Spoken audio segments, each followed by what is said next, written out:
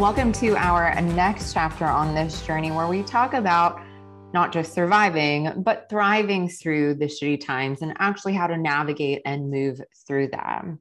As we start this conversation, Danielle, what are a few kind of beginner strategies that you would recommend for just kind of recognizing and beginning to work through an unpleasant or an uncomfortable emotion? Yeah, absolutely. Step one is identifying the emotion. And I've been doing virtual sessions for almost 2 years now. But back in the good old days, when I was in an office, I literally had a deck of cards that had feelings on them because so many people have not really built their emotional literacy. I feel mad, I feel sad, I feel bad, I feel happy. And it's like, oh, but there's so many things that you could be feeling. And so I could ask a client, how are you feeling right now? They'd say maybe one of those handful of emotions. And then I would literally lay a deck of cards out on the floor and they all had emotions on them. And I'd be like, just scan, just pick what resonates. And by, a few minutes in, they have 10 cards in their hand. Like, I had no idea that these were feelings. And I had no idea that I could feel so many emotions at the same time. And it's like, yes, we are very complex beings. We are generally feeling multiple things at the same time. So step one, I think, is finding a way to build your emotional literacy. There are resources where you can find collaborative communication, or the nonviolent communication movement has really great resources about identifying emotions separate from judgment and separate from story. And so step one would be building that emotional literacy so you can actually start to identify how you're feeling in the moment. And then it looks a little different for everyone on how you sort of move through that emotion or let that emotion move through you. Emotions are meant to be sort of waves that pass through us. They're not meant to get blocked and then take up residence. That's when we start to notice chronic pain, headaches, GI issues, disturbed sleep, increased anxiety, and inability to focus. When we start suppressing our emotions and blocking them, they don't go anywhere. They just build up. And so I think a lot of people say, well, it just seems like a lot of work to feel my feelings. And I'm like, honey, it's a lot of work not to. Like, there's some part of your energy that is working really hard to keep a lid on everything that you've been ignoring. So it is work either way. One way is going to get you some relief and it's going to help you sort of metabolize and release those emotions. And so a thing that I see, and I feel like Atlassians would probably resonate with this, is try to avoid understanding why you feel the feeling before you allow yourself to feel it. A lot of us will notice that we feel sad or we feel lonely or whatever it may be. We feel discouraged. And then we'll be like, pause. Okay, but why? What's a good enough reason for me to feel this way? As if we don't find a good enough reason, we're just not going to feel it. Like, it's already there. It is clearly there already. And so that can actually be sort of a negative coping strategy, as we try to intellectualize our way through an emotion versus feeling it. And so if you're like, I feel really sad and I don't know why, it's okay. Maybe just allow yourself to feel sad, even though you don't know why. Because often on the other side of releasing that emotion, we get a little bit of clarity. And sometimes emotions just come and go and we don't know why they were there, but we don't block the process and we don't add distress by spiraling about why we don't know why, because we don't know why it's there. Another thing that I will add to this that's very just of the time is this pandemic has been a global trauma. Whether your specific household was directly affected, on some level, your nervous system knows there has been mass loss and death and suffering. And we carry some of that. But it's not until you're on the other side of a traumatic event that you really start to process your experience of it. And so for a lot of people, as we're starting to kind of come out of this and feel a little bit more either safety or security or stability, all of the emotions that they were not feeling over the last almost 2 years because they were still in crisis mode are going to start to surface. So I think for at least the next year, but I think longer, a lot of people are going to experience emotions that they don't know where they're coming from. And they might feel very, very big. And it's kind of in the same idea as if your house is burning down, you're not feeling what's going on in the moment because you're trying to get your stuff, you're trying to save your pet, you're trying to do whatever you can. You don't start feeling the trauma and the emotions around that till you're sitting on the curb, the fire's out, you've been physically checked out, and now your brain and your body is saying, okay, we can now just turn back and look and see what just happens. And there's a lot of feelings about that we need to move through. Beautifully said. Valuable reminders too for current times. It makes me think about how, for many of us, I guess, especially right now, if we're staying at home more, right? That, and even if we don't live with others, we're just in a connected world where we're always talking to, connected to teammates, friends, social media, people we cohabitate with. And when we're experiencing these difficult times and crappy emotions, those will kind of butt up against the people around us. And in those moments that it feels like we'll kind of fall into sometimes extremes of how those emotions butt up against others or how we communicate them. Cause like sometimes you just feel triggered and then you're like unproductively reactive or like, just stop bothering me. Don't ask me to like put the dishes away. Or some of us on the other spectrum, like hide and like repress all of it and are such people pleasers or conflict avoiders that we just stay silent and like keep it all pressed down. When it comes to these crappier emotions, these difficult times, what would be your words of advice or encouragement when it comes to communicating about those emotions and about your emotional experience to others that are just around you or that have to witness those? Yeah. Start with your safe people. Not everyone is going to have a pleasant response to your emotional experience, and that's okay. That's literally the practice of vulnerability. It wouldn't be vulnerable if we knew it was going to go beautifully every time, which is why it feels scary because we don't know how it's going to go. And so letting the people that you trust, the kind of the people that help you keep watch in your life, I highly recommend letting them know in a neutral moment, here's something that I'm working on. And you are a person that I would like to practice with. I'm really trying not to shut down when I notice uncomfortable emotions, or I'm really trying not to do the hard stuff about myself anymore. Are you willing to be a person that I practice talking a little bit more about this? Once that person is on board, then they know, oh, this is one of those moments. Okay, I'm here. I'm listening. So I think that's one part of it. I think another part is moving away from this ridiculous myth that like the people that love us can read our minds. They can't. They're in their own damn mind. They don't know what your mind is doing. Like it doesn't matter how long you've been together or how much you've been through. And coaching the people that you love about how to love you.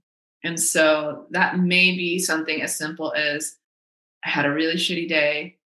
Please do not try to solve anything I'm about to say. I just want to be witnessed. I just want somebody to hear me and say, that sounds so hard. I am so sorry. I hope tomorrow is better. And that reduces a lot of conflict. Because if someone says, oh, why didn't you just say this? Or, oh, well, you should have woken up earlier if you were so stressed. It's like, no, I'm not available for that. I don't want that.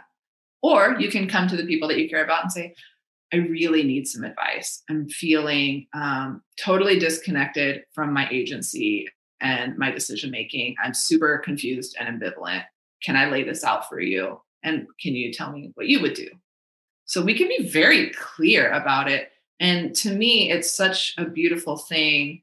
You know, sometimes people will say, well, you should have just known, and it would have been better if I didn't have to tell you. And it's like, how is it not better to go to somebody that loves you and say, this is what I'm really needing right now. And for them to say, hell yes, absolutely. I will definitely show up for you in that way. Like, in my mind, there's nothing more beautiful than that. To me, that means so much more. And it's real. I love that. Just a reminder that we have the option to be proactive in how we communicate, tune into, ask for our needs to be met, even when it comes to our relationship with others. So let's go on the flip side of that. When maybe we have when people suck. that, and or when we're just not able to be proactive, or when we're like deep in those triggers, right? And we are only able to be reactive. I think a lot of us will, when we're triggered, get really caught up, like we were talking about in prior conversation, that we'll get so caught up in like our story, and then in blaming or attacking the other person who is there or who happened to be involved with the trigger. And it leads us to kind of completely overlooking our own part in the situation. What are your words of action or advice when it comes to starting to be able to identify what parts of the emotion are our own and what parts are our responsibility, and why that's important? Yeah. Anything that you're feeling and anything that you say is your responsibility.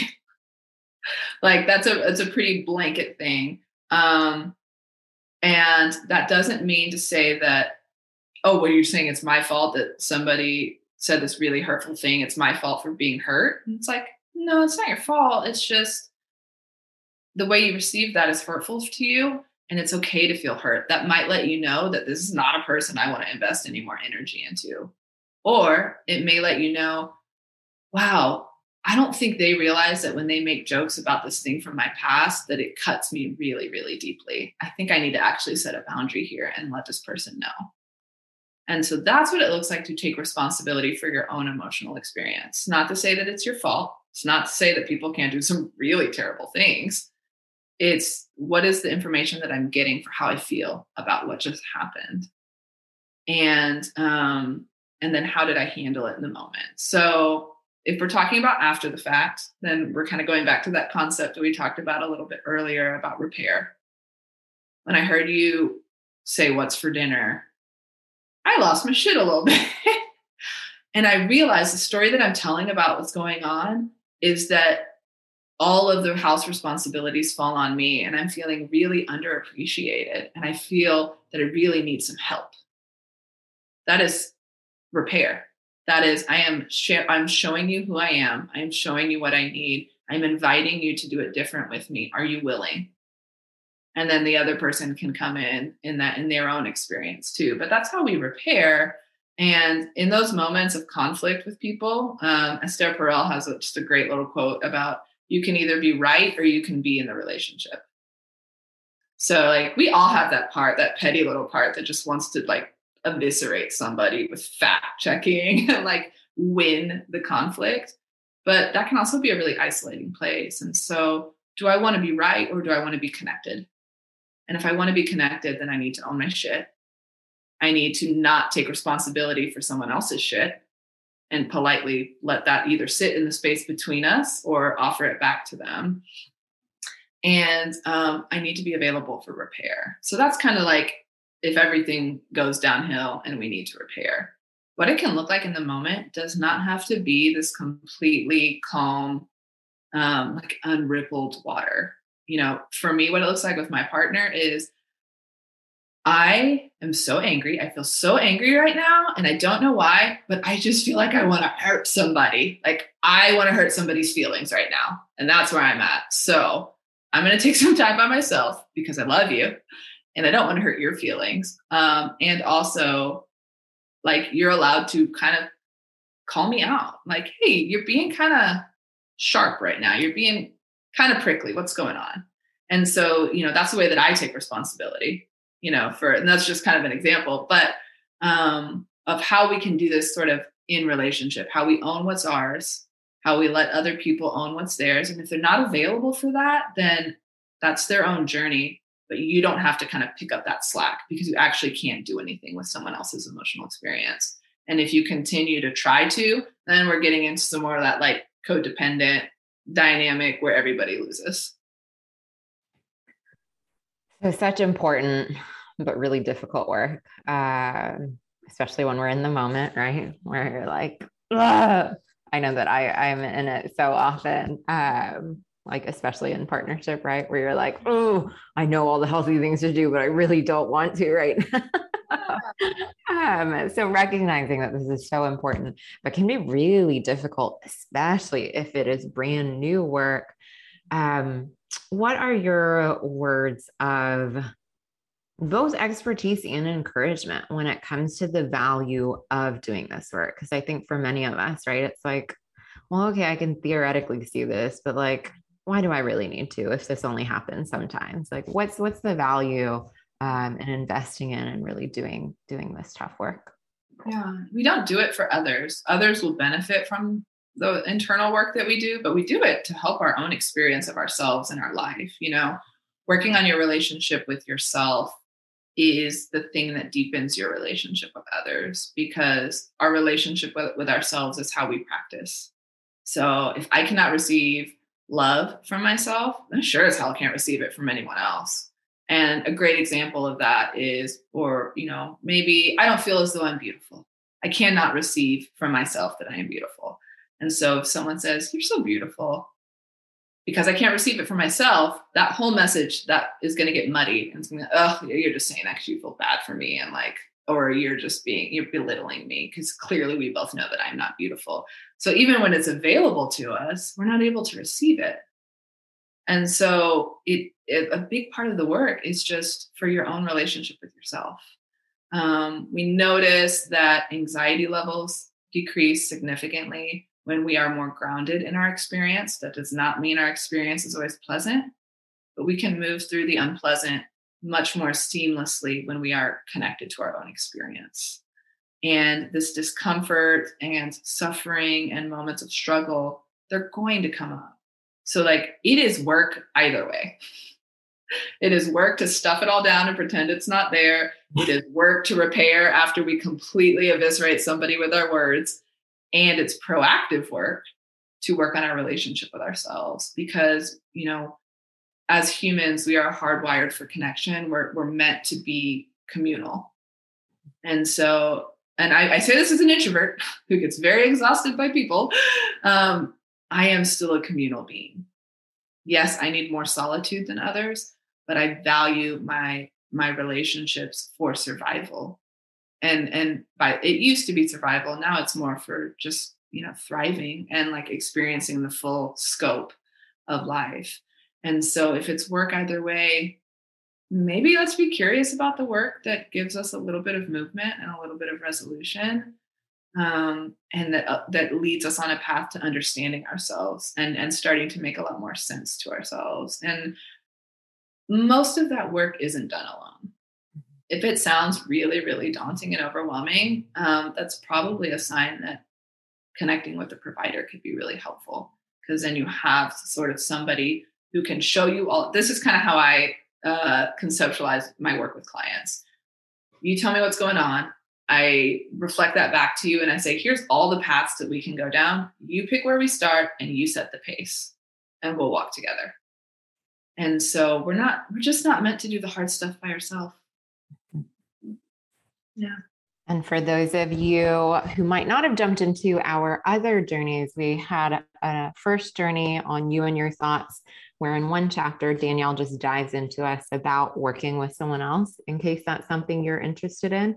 And we have another journey about You and Your Thoughts and what can be helpful versus fruitful at home, where we dive into being in relationship with others and what that looks like with Dr. Kyler Shumway as well, in case you're interested in diving into that. Danielle, for today's journey, our conversation on getting through the shitty times, is there anything else you would want to leave our audience with before we sign off? I think the only other thing that I would add, I think that just is interwoven in all conversations about wellness, is really protecting your nervous system. There's, especially now that we're working from home, we have access to content all of the time. And so what does it look like to be a little bit more mindful? If you want to tune into your body, if you want to tune into your experience, you need to tune out a lot of the distractions. You need to have times where your mind is just idle. We don't really know what it feels like to be bored anymore, but that's actually a really helpful emotion to feel. That's where we process things. On the other side of boredom is where we have creativity and inspiration and fantasy and critical thinking and all of these things. And so part of what that boundary work may look like is it starts with your phone, and so keeping an eye on that. Like, do we need to bring our phone into the bathroom? Probably not. Could that be a time where we let our brain just process and integrate everything versus more and more and more and more content? Could we get an alarm clock so that when our phone alarm goes off, we're not immediately introducing content with notifications and Instagram and TikTok and all of these things and Twitter? Can we just wait a beat, and can we just see, what does my body feel like? It was just unconscious. Now it's conscious. Let me give it 10 minutes to see what consciousness is like and to kind of ground in the day. And then I will choose when I'm going to start introducing content to my brain and to my nervous system. So a big part of all the things that we've been talking about today, moving away from some of the distractions around media and allowing us to process what's currently going on versus processing new stuff all the time. What a great step one. Thank you so much for joining us, Danielle, and thank you to everyone for joining us. Thank you for having me.